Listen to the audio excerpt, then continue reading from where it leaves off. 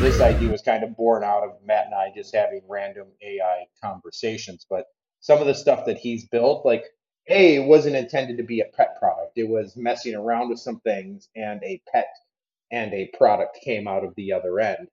Um, but also, Matt can go on about this at great length, about how everything we built is not about pets, but just about scaling, training, and the entire infrastructure in the cloud at the most reasonably economic way you can do it. Would you say that's around fair, Matt? Yeah, so Schematical is, like you said, my consulting company. I help businesses that are getting traction and trying to scale up on AWS. So a lot of times they just try and boot up bigger servers, but you can re-engineer it to, be more cost effective as you scale up.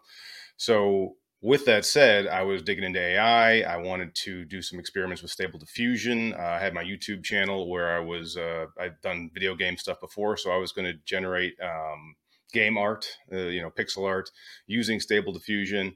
And at the same time, I was like, well, how do I host this on Amazon in a cost-effective manner? And there's some really expensive ways to do it, which I didn't like. So I derived a different way that only turns on when people are using the program and shuts off afterwards, which saves me a lot of money and lets me host this. And then from there, Dominic and I was showing him some of my results, and he's like, let's do a pet thing. And from there, it seems people are reaching out to us outside of DrawnBy.ai to utilize this technology to host their own AI stuff and do their own inferences or generate images on Amazon in a cost-effective manner as well. And I've open sourced most of it, so if your viewers are at all interested in that, Terraform scripts are online. So, like for the DrawnBy.ai, that works only when someone's using it, pretty much, from what you're saying. Like it's only turned on, like on EC2 or like in Oz in Amazon, or how does it work actually? The expensive part. So the cheap part, just taking web requests. You sign up for a user account, but you haven't uploaded your pictures or anything like that yet. That stuff's on Lambda, and that spins down whenever no one's using it as well. So it's basically $0 there. And then the expensive stuff with the GPUs, that boots up only when we've got work to do. So training a model, generating an inference, and then it shuts back down.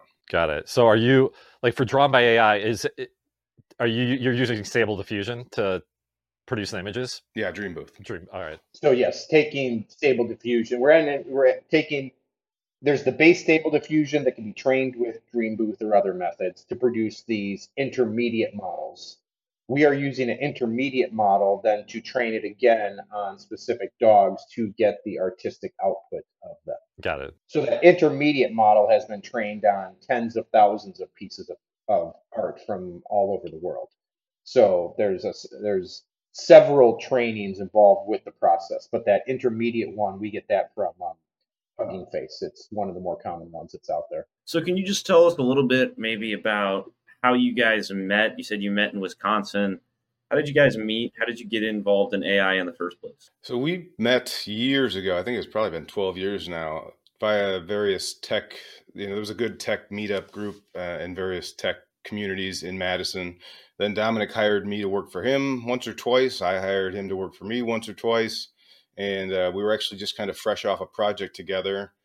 And yeah, so we wanted to come up with something. As far as AI goes, I've experimented with, on my YouTube channel, a lot of neat neural evolution of augmented topologies. And I wired that into Minecraft, and I started doing that somewhere around 2019. Interesting stuff. Wasn't really monetizable. So then I switched over to Stable Diffusion. I've done some LLM stuff, some fundamental stuff. I'm no AI expert or ML expert, I'll tell you that.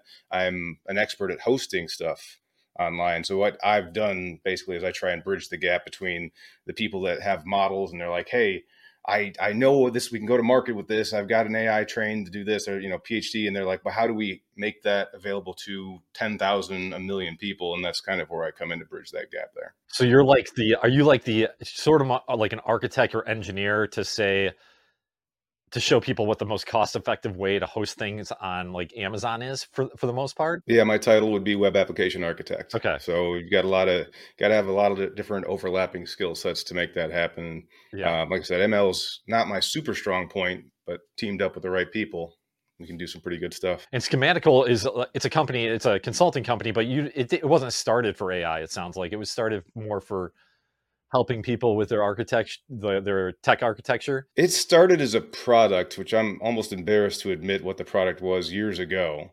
And then it became synonymous with, I had to consult because the product didn't take off. And then it just became synonymous with my name online at this point. So in reality, there is a company, Schematical Consulting, but I'm also known as Schematical just online when tagged a lot of times. So How about you, Dominic? How did you get into AI? I'm a software developer by trade, but I spent better part of the last 10 plus years on the management side of technology. And I really wanted to swing my career back towards tech. So about a year ago, I completed a data science boot camp, and the content I thought was top notch, actually excellent content. Um, and that's where Matt and I started talking back and forth about AI ideas, and it used to be live jam. So they just kind of, all of our interests kind of just intersected at about the same time and place. Very cool. So just tell me a little bit about this project, Draw AI, right? I mean, we've seen it before. We looked at it. What is the project? How did you come up with it? Why? Just tell us a little bit about its origin. I was working on retooling my skill set to make sure I could service my machine learning AI based clients.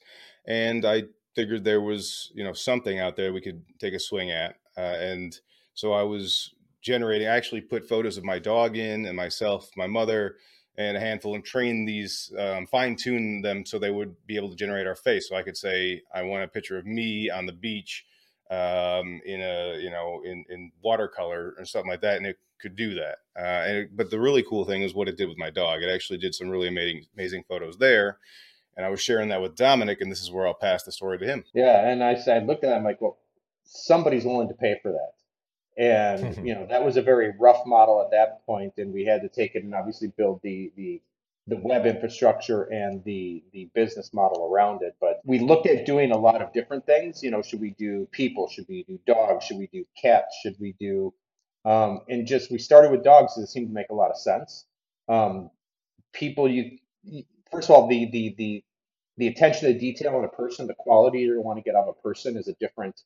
Um, you're going to look at that far more critically, and we wanted to avoid any sort of people making pictures of people that weren't them, sort of risks. So dogs seemed like a really good place to start out, and it obviously got your attention from a sea of AI things. So it must have looked interesting to you as well. Yeah, it's a pretty cool project. I think the people really love their dogs. Anything that people can do for their dogs. I mean, everything you see is has a dog version to it, and anything you can do with that, I think, draws the attention of people for sure. There's a very large social media audience on Instagram, on TikTok. Absolutely. So was it Matt's idea? Matt, was this it sounds like this was originally your idea, and then you sort of worked together with Dominic on it, or how does it? It's tough to claim it as my idea. I mean, my idea was to host Stable Diffusion in the cloud and basically to make an easy way for people to train models, because I hadn't seen other people, like other products where people could train their own models. You can use OpenAI to do an image-to-image transition. So you upload one image and say change it, but you couldn't upload like 50 pictures of your dog, yourself, whatever, and then have it generate completely new artworks. So that was my part of this. And then Dominic was the one that said, let's focus in on a project for pets, DrawnBy.ai. We can reuse that name for any number of things, but for now, let's launch with pets. So Dom has a background, and he did launch a pet product at one point previous to this. So I want to give a nod to that. And that's a fun story if you want to hang about Sure. it. That's a different story. Please tell us about it, Dominic. For a couple of months during the first Donald Trump, the election that Donald Trump won, I sold Donald Trump and Hillary Clinton dog poop bags on Amazon, so that you could put whichever party you backed, you could buy the opposite one and pick up your dog's poo with it. If you do a little research, you'll find me on Univision, a 2-minute spot on Univision in New York when this was going on. Hey, you're catering to both crowds. This wasn't our first idea. We'd been bouncing ideas. We'd actually been having live streamed idea jams every couple of weeks for a few months. So it was the process of just bouncing things around to see what really made sense. I will say you brought the focus, that's for sure. So do you have dogs of your own? I got 2. and they're a handful. Dominic, I think you travel too much for one right now, but you're thinking about getting one soon. I know that. I've had several, and I've got one that should theoretically be arriving sometime in the spring. So give us like an overview. I mean, obviously I've looked at the tool before, but give the audience an overview. What does it look like when they go on to DrawnBy.ai? What does it look like? How does it work? And what do they need to do? So the first thing you have to do is add a single or more than one picture of your pet, and this is kind of the funnel in action, if you will. So you put in one or more pictures of your pet, at which time that you then have to create an account, username, password, things like that. And at that time, we're going to ask you to upload at least 10 pictures of your pet altogether, because really to learn the animal from different angles, one or two pictures is not going to give particularly good results. In fact, for best results, you want to upload 15 or 20 high quality pictures of your dog. From that, Matt, I think this is where your front end AI takes over, and you could talk more about that than I can. We've had problems with people uploading spam images, so I actually wired in YOLO, which is the object recognition algorithm, to verify it. And if it doesn't find X amount of photos, it'll flag it. So that's kind of fun. And then those are all uploaded because uploading is cheap. It's training that's expensive, actually. And so those are uploaded. And if they're not flagged, then they go right into the queue. Otherwise, one of us will review it and approve, deny based on that. So then we train a model using those photos you've got, and each model is unique. So every time you do one of these things, there's about a 4 gigabyte model that gets saved to the cloud that we then can reuse to generate your photos on the fly. So we generate, we call inferences. What do we got? 6 or 8 of them right now, Dominic? 9. I forget. 9. So we've got 9. So that's your example. Your dog as a captain of a ship. Your dog as a watercolor painting. Your dog as XYZ. And if you're interested in signing up with us, you can download the HD version of that, or the unwatermarked versions, I should say, and HD version coming soon. And we can additionally, if you want to keep, with the subscription, we'll keep sending you more of these. So eventually you can get a Halloween version or a holiday version of it, and so you keep getting these fun little pictures. So that's pretty much how it works. So are there choices on the website, like you want a Halloween picture or you want a pirate picture, or do you say that in a prompt? How does that work? So we looked at all of our competitors, and they did two things very, very differently. One of them was they would make you pay before you could see a single output image, whereas we're letting people see the images first. But the other is you would have to choose, they've got 50 different styles, choose 10, choose 6, choose 8.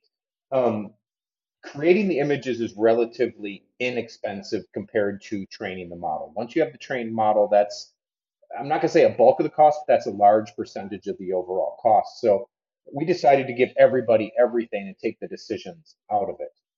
Now, what you see is when you see your dog as an astronaut, you've played with AI enough, I'm sure, whether it's the language models or the image generators, that you can't just say, give me something as simple as that and expect a really deep textured response from it. So that astronaut is about 25 or 30 words to create the astronaut image with an interstellar background and all of these other things. So there's a lot of tools out there that give users the box. Here, type what you want into this box. But unless you've really spent time with these prompts to understand how to add the texture and the depth to the prompt to get back a satisfactory or a really nice result, you're going to be disappointed in it. So going forward, I would love to be able to offer the users much more of a hand in the creative process. But again, I can't just give them that box because it's going to underwhelm in the results. It doesn't mean there couldn't be a set of descriptors and scenes and props. For example, I want a picture of my dog in front of the Eiffel Tower wearing a beret in watercolor, where you could check those major descriptors that add that. But behind the scenes, then the Eiffel Tower will be a bird's eye view of the Eiffel Tower in spring with the tree. So there will be words will be behind the actual button that the user wants to click to add that to an image. really important point to point out to the audience out there is like you might go to their website and be like, well, I can just do this on Midjourney. I can just do this myself on Stable Diffusion. But like I use Midjourney every single day, and like sometimes it takes 20 different prompts to get to what you want. So these guys are taking the pain of that out for you. Like they're giving you a fine grained final image, which sounds like that's what your differentiator is to other platforms. Yeah, our average user isn't a prompt engineer. My mother, for example, wouldn't even know where to begin with it, but she's got photos of dogs she wants to run through it. And so that's the beauty part of what DrawnBy does in the front end there. Now, I will say the underlying engine behind it is perfectly capable of taking in whatever prompts you want. So we have like other people that don't want other businesses, they want to build their own Stable Diffusion product, and they want complete autonomy and flexibility to just throw in prompts and train their own models without having to worry about any of the fancy stuff of hosting it. And we're totally capable of supporting that too. They just make a simple RESTful request and they get whatever they want back. And that's through Schematical, you're saying in that instance. It's through Schematical. It's part of technically the underlying engine is called Chaos Pixel because I'm very bad at naming things. But it's a pretty cool it's kind of in layers. Is that Schematical is a consulting company that built it. There's DrawnBy, and then underneath it, the engine that's hidden that no one sees is Chaos Pixel. And is this are you guys working on? It sounds like you have ideas out there. Are you working on any other projects right now other than DrawnBy.ai in the AI space? Or I'm not looking at anything specific insofar as projects. I'm pursuing some other things, but nothing else like this. No, not. Yeah, I mean, just keep in mind those two layered projects, which we're supporting both of those and actively working on selling both of those. I don't have any other AI stuff, just my client work. Gotcha. So are you planning on sticking? You mentioned something about the human aspect of it, like you're straying away from the humans, want to stick to the dogs. Are you planning on sticking with the dogs for now, or do you see it possibly going to humans at some point? I don't think we'd have a problem with humans. I don't want to speak for Dominic here, but we've got to master the user acquisition side of things, if that makes sense. Yeah. If there's a market for it. Forever's a mighty long time, but it's definitely not on the roadmap. We've had several people ask us about different varieties of animals, and I think there's a lot of products in the person space that I've seen appear out there as well. So there's people that take a picture and say, give me one for LinkedIn, give me one for my social media, give me one. So those tools already exist in earnest. So when it looks at the dog, you said you use YOLO. Maybe that comes into play here. I'm not sure. But when it looks at the dog, how does it know that, how does it verify this is a picture of a dog versus maybe this is a picture of a guinea pig or something like that? Where's the line drawn and how does that work? So, and to be clear, the YOLO is just to filter out people that upload pictures of their shoe. So we primarily do that to save money on the training part.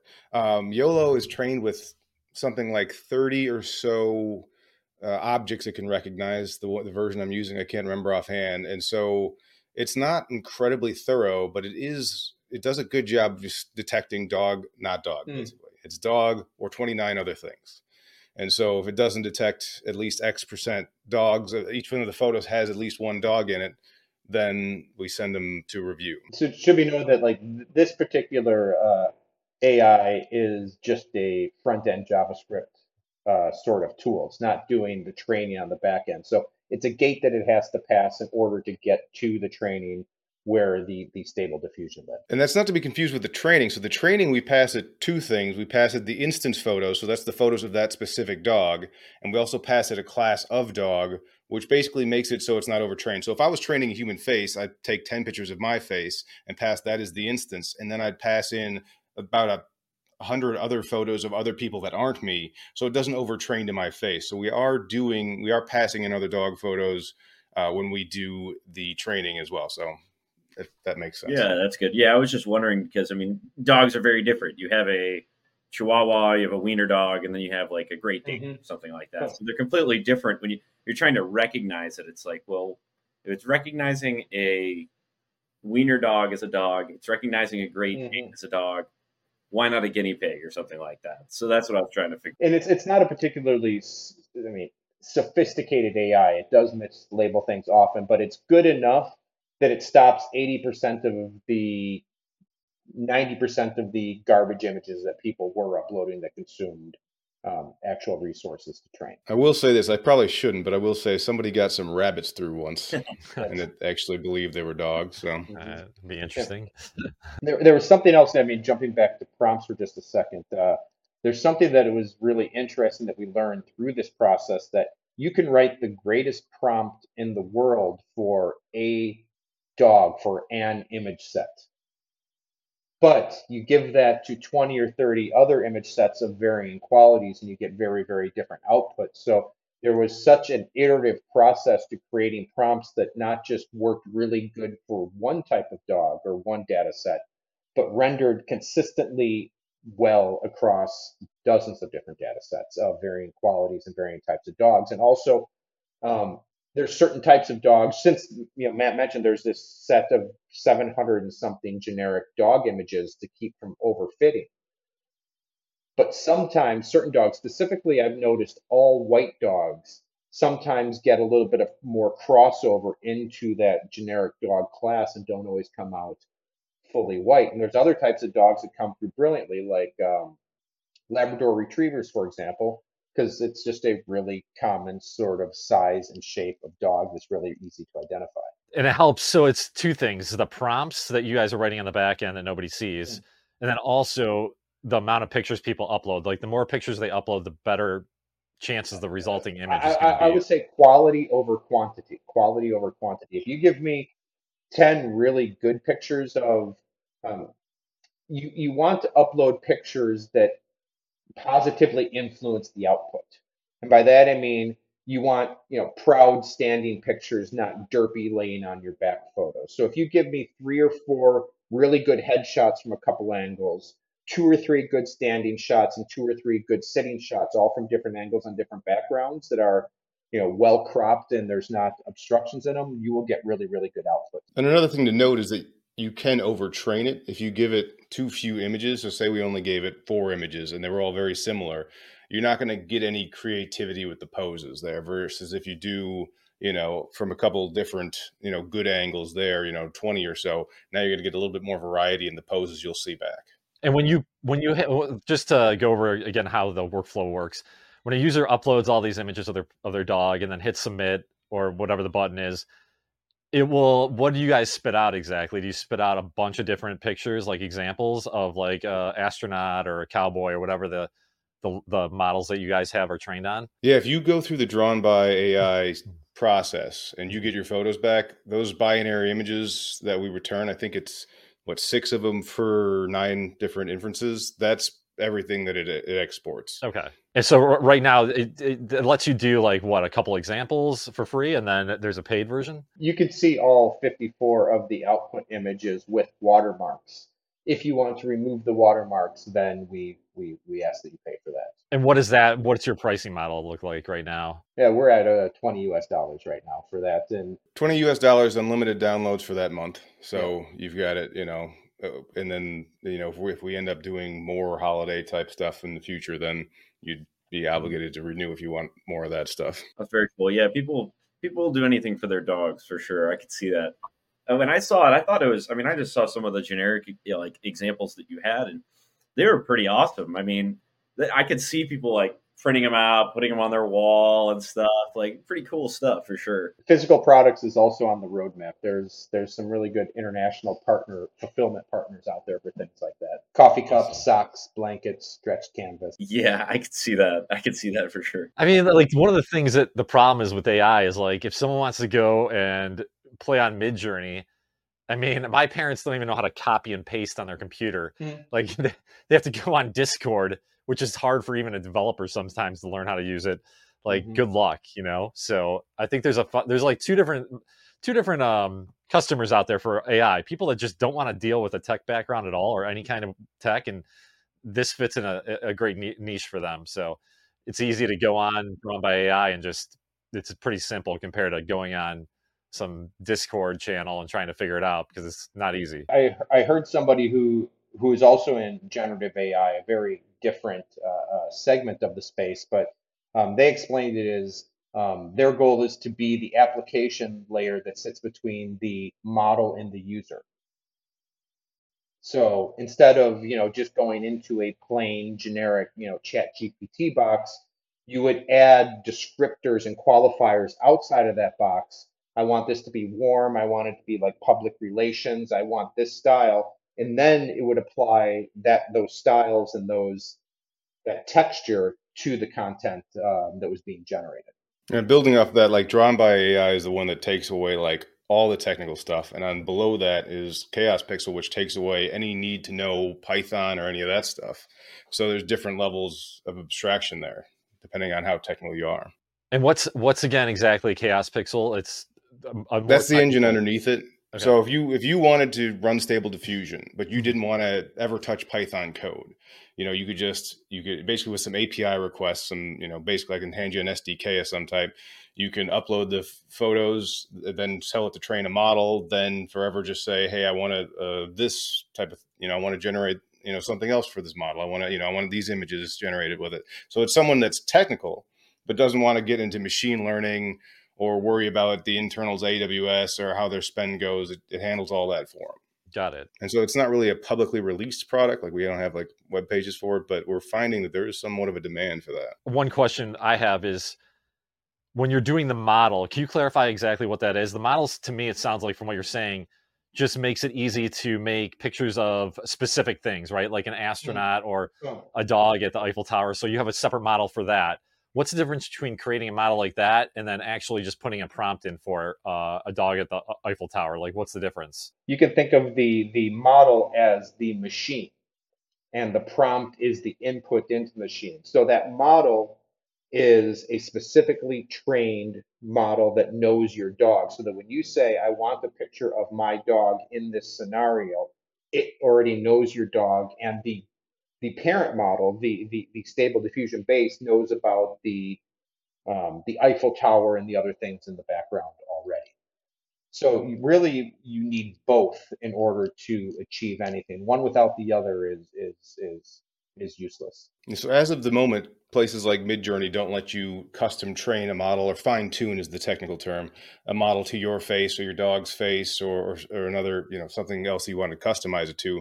The best you can do is maybe an image to image. And so you upload an image and you tell it remove something, but it's not actually like that intuitive. It's not like, hey, give me a picture of my dog on a beach with flying a kite. It can't, and it wouldn't know your dog's face from that one image. So it creates that extra level of customization that right now we're not seeing in a ton of big tools. Got it. That makes a lot of sense. Because again, back to my examples of using Midjourney every day and trying to do something very specific, it takes so long. So it sounds like the models take away all that work for you, because it's going to know the dog's face, exactly what it looks like, and it's going to plug it into the image because it knows the size and shape of the dog's face. Whereas if you're writing a prompt for that or uploading an image, it's sort of in a way guessing.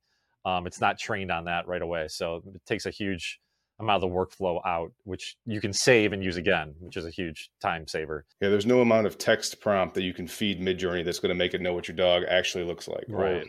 That makes sense. So something we like to ask people in general is just, where do you see AI going as like AI in general? Where do you see it going in maybe 5 years, 10 years? Where's all this headed? The question alone, I think, is far too broad to answer, right? Because AI is really moving its way into everything. But in that same context, like it's a bit of a paradigm shift. AI is going to be incorporated in some way into darn near almost everything. So your search results are going to be AI. When you go to your inbox and you do a search, it's no longer going to be just a text-based search. It's going to be an artificial intelligence search that's going to more truly understand what you're looking for. It's going to be in customer service. It's going to be in quality control. Is it going to drive millions of people out of work and cause the chaos?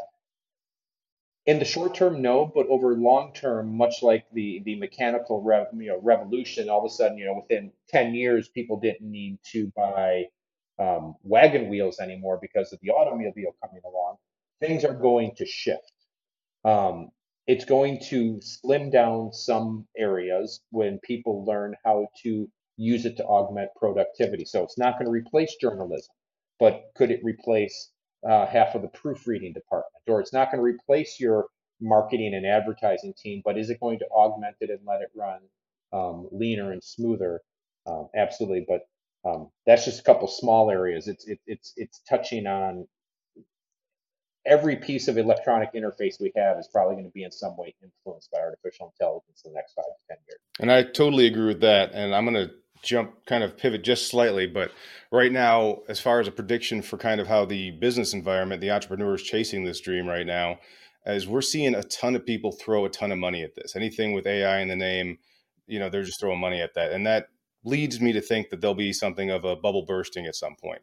And the way to survive that is to do it leaner. So what I'm seeing right now is people, they're like, okay, I want to boot up this big server that'll run on on Amazon and be able to do all the workloads I need. Oh no, I'm spending an arm and a leg. Well, I'm going to get a discount if I commit to a year out.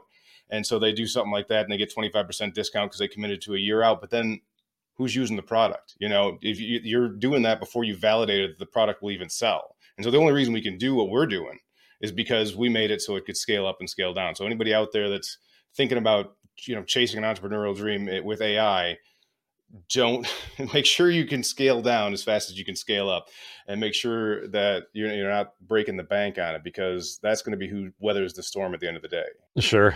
Yeah, it's I think there's definitely going to be a bubble pop here, maybe next year, or who knows when, but it's going to happen at some point or the other. And most of these people, like for example, we write an AI newsletter. There's probably 1,000 of them out there. So that's what I think about all the time. Like, how are we going to weather the storm when things get bad? Because they probably will at some point or the other. But schematicals probably can help people like, out there that want to save the cost, because if you go on Amazon and try to do it yourself, you're going to spend a ton of money. Just training yourself to figure out how to do it in the first place. Or even if you're a developer, like I'm a developer, but I hate going on Amazon and figuring that kind of stuff out. So schematical could help people like that as well. This is there's an entire field of ML ops dedicated to just this, and CI/CD pipelines, and this really goes to show that there's such a specialization between, even more so I'd say in data science, machine learning. It used to be the separation between the developer and the infrastructure, right, and how to go from one to the other. But even now, looking at the machine learning pipeline, you've got 4 to 6 different specialties that are completely different skill sets along that pipeline, from, on the theoretical side and the model development side, math, statistics, linear algebra, to, to Matt's end of it, the ML ops, to where it really touches machine. And you've got the whole application, machine learning, training, feedback loop in there as well, all different skill sets. I appreciate the kind of shout out there, but I will say that I've open sourced pretty much the entire, like an entire GPU running on batch, run PyTorch, run Dreambooth, all that stuff I've open sourced into Terraform scripts. So that's, if you're not familiar with Terraform, you basically can run Terraform apply and it will boot that up inside your AWS account and it will run. And it's designed to scale down, like I said, and scale back up. So that's out there for free if anybody wants it, if it'll help you. A rising tide raises all ships. So if you have questions about it, come find me, and I'm on Discord all the time. But other than that, I'm trying to offer something up to the people, because I am a firm believer that, the more people we can help, not break the bank with these ideas, the more interesting innovations we're going to have in 5 years. But if you say screw AI because I can't figure out how to afford it, then that stifles all of our creativity. Yeah, 100%. Yeah, some people could get a bad taste in their mouth if they try to start a business, spend thousands of dollars, and lose all their mony. They're never going to come back. So, what is that? Are those scripts on GitHub? Or are they where are those located? GitHub.com/schematical/sc-terraform. Okay, awesome. I'll give you a show link. It's also, they're all over schematical.com. So just go there first, I guess. But yeah, and I should note, like, this isn't like, it will scale, but this is definitely designed for the scrappy, smaller startup, 1 to 5 people type thing. So it's simplified more so than if you had millions of dollars to throw and you were, had academics just falling off the walls, then that would be a different setup. This one's designed for the scrappy entrepreneurs. Right. It's, not redundant data centers, not failovers, things like that a 7-digit production system would have to have. Speaking of tech stacks, what's the tech stack behind DrawnBy.ai? Like, what code do you use? I'm sure, like where's it hosted, things like that. Node.js, we're using the serverless framework. It's hosted, most of the web interactions you get are hosted, I should like aim it here, are hosted on Lambda via the API gateway there. So it's actually this bottom stack down here. We're not using ECS yet because that's like an always on system if you use ECS, or it can auto scale, but we're saving a lot of money just doing the Lambdas. The bigger stuff, that pumps it into, so once you finish uploading your pictures to S3 there, it then pumps an event into Kinesis. Kinesis then puts that out to a worker, which then consumes that, pushes that into an AWS batch queue. And AWS batch is where they manage just one-off jobs. So if I just one training job or one, I want to generate this, that boots up if there's not already one running because it's warm, because if you've got a whole stack of things, we just keep EC2 instances on for it, and it just eats through it. That finishes off, and when it's done, it puts out an event back to Kinesis, which then sends the email out, or it fires off a Lambda, which then sends out the email saying, hey, great, your stuff is ready. So that's the long and short of it. I mean, what made you get into learning about Amazon products so much, like their tech stack? And 2010 was the first. I was just a general developer for a startup, and they needed someone to migrate their tech to AWS because they were on the old school. You buy a server and you go to a server farm and you put it in and hope no one trips over it. And I've just been in it ever since. It's something that excels with me. I live in this stuff. I close my eyes and I almost touch, Kinesis. So this, I don't know. It's just the way my brain works. Yeah, that's awesome. I mean, it's a gigantic time saver if you can dig in and figure stuff out like that. So we'll say it's not bad because it's a skill that's in demand. So it's another thing. Well, there's so many companies built on top of like Oz products as well. Like, for example, like all the, back to the email newsletter, we use Beehive and they send out emails every day. I'm sure they use, what's the email system for Oz again? SQS or something like that? Or SES is AWS's one, simple email service. So I'm sure they're using that or some Google product or something. So there, I see it. SNS is simple notification service if you wanted to send your phone notifications and stuff.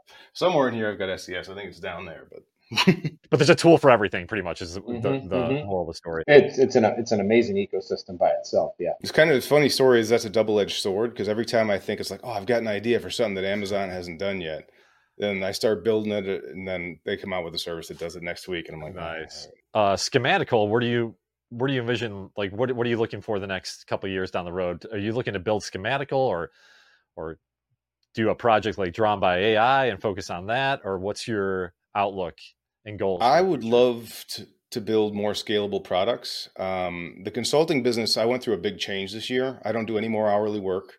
And so I mainly advise and oversee clients and train their teams. So their teams get trained to do this stuff, not just me. Otherwise, then there's a limit to how much I can help. But if I train up other people, again, rising tides, they can do better. So that's actually, since I've made that change, it's given me more time to work on other projects. So I intend to continue to launch projects like this, until it's not fun anymore.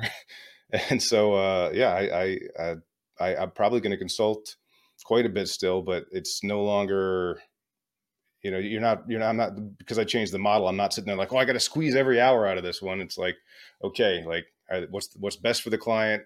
Cool. All right. Everybody's trained. Everybody's working good. All right. I'm off to the next thing, And they'll just give you a call if they need help at that point. Yeah, I do office hours. So there's set times when they can, but if they need help in between, I answer the phone, but typically at least they know when to come at me with problems. Don't get me started on consulting, pricing, and all that stuff. I could do a whole other podcast on that. I have cut it off from there. Specific thoughts there. But is this your full-time gig pretty much? Oh yeah. No, the only income I've got is from schematical.com. And honestly, I think we're still in the red on DrawnBy right now. So I'm glad the consulting stuff's there. Well, that's one thing that is the hardest part of anything is like you have the greatest idea and even implement it, but if you don't have the marketing behind it, it's tough. I mean, it's hard to get customers. I mean, it's hard to get email subscribers or with any business. So that's that's half the business right there, gaining your customers. But it will grow. You just got to stick with it, No, there's been good and steady traffic, and every once in a while we see a spike, like we saw when you guys hit us up the other day, and I just remember my phone blowing up, going, okay, who's doing something? And then I started, looking at the referral URLs, and I pretty quickly tracked it down. Well, that's the beautiful thing about the way we design this thing is even if we don't have customers for say a month, the system just spins itself down and doesn't cost me anything. So we can sit here damn near forever and wait for customers. So it keeps us in the game longer.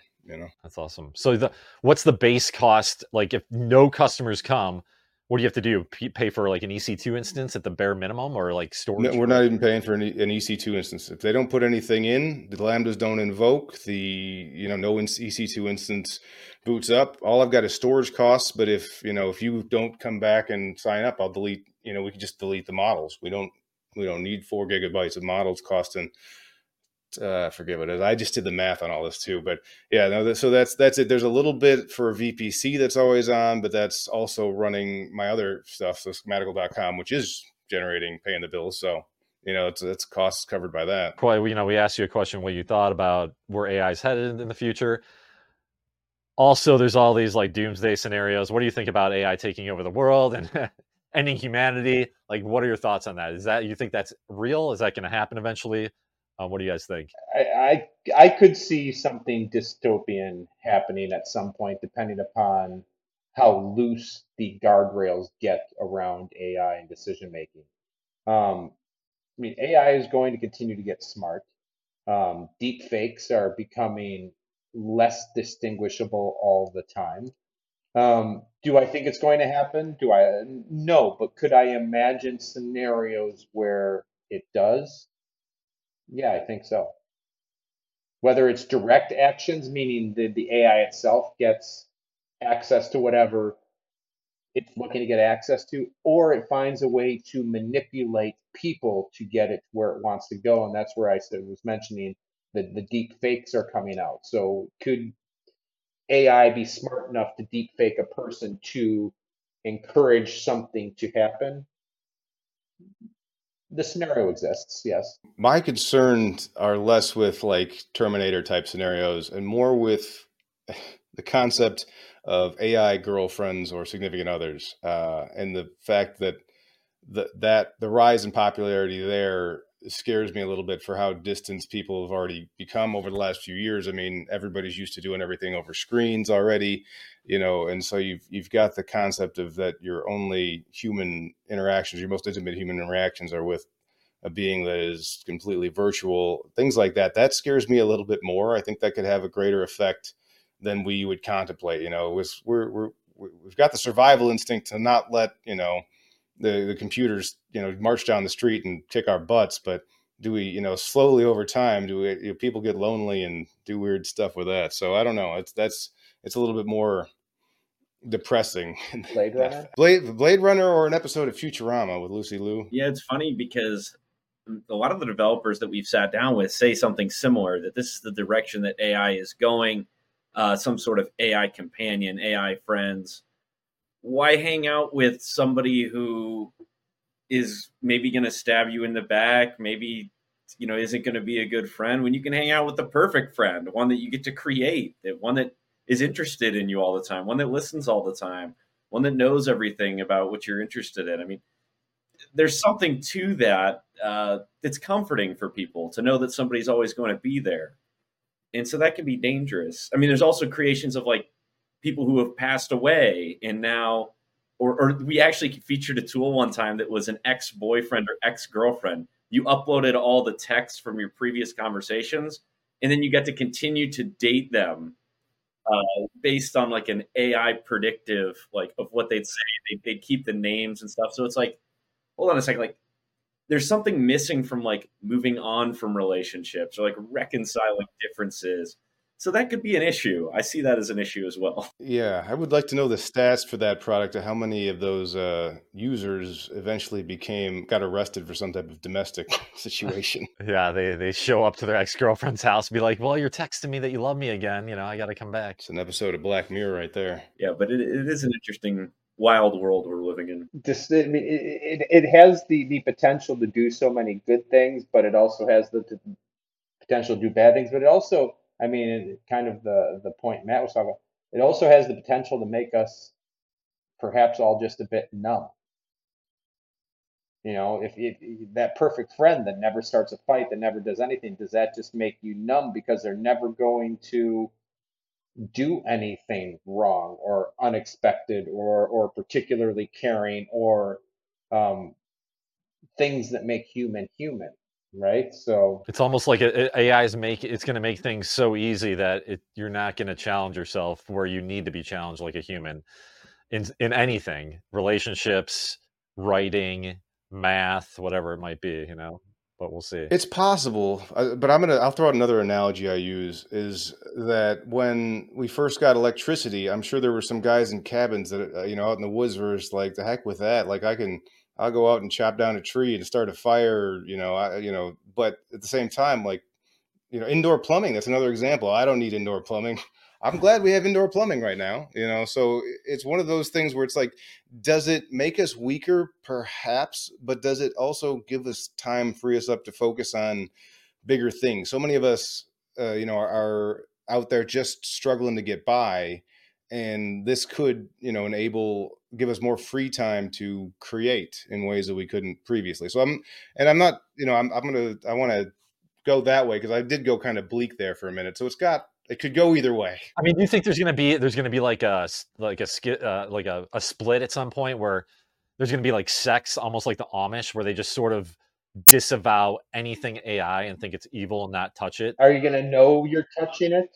Are you going to know you're touching it? That's true. Yeah, you have to you have to basically get off the entire electric grid to know that you're not touching it. And to your point, Matt, like I think there's a big difference though between something like electricity that makes such a massive global lift, and is AI going to be something that's highly utility like electricity, or is it going to become something more like Instagram, where it does not perhaps greatly contribute? So it's neither one of those examples is a good example, but one of those is electricity pushes humanity ahead.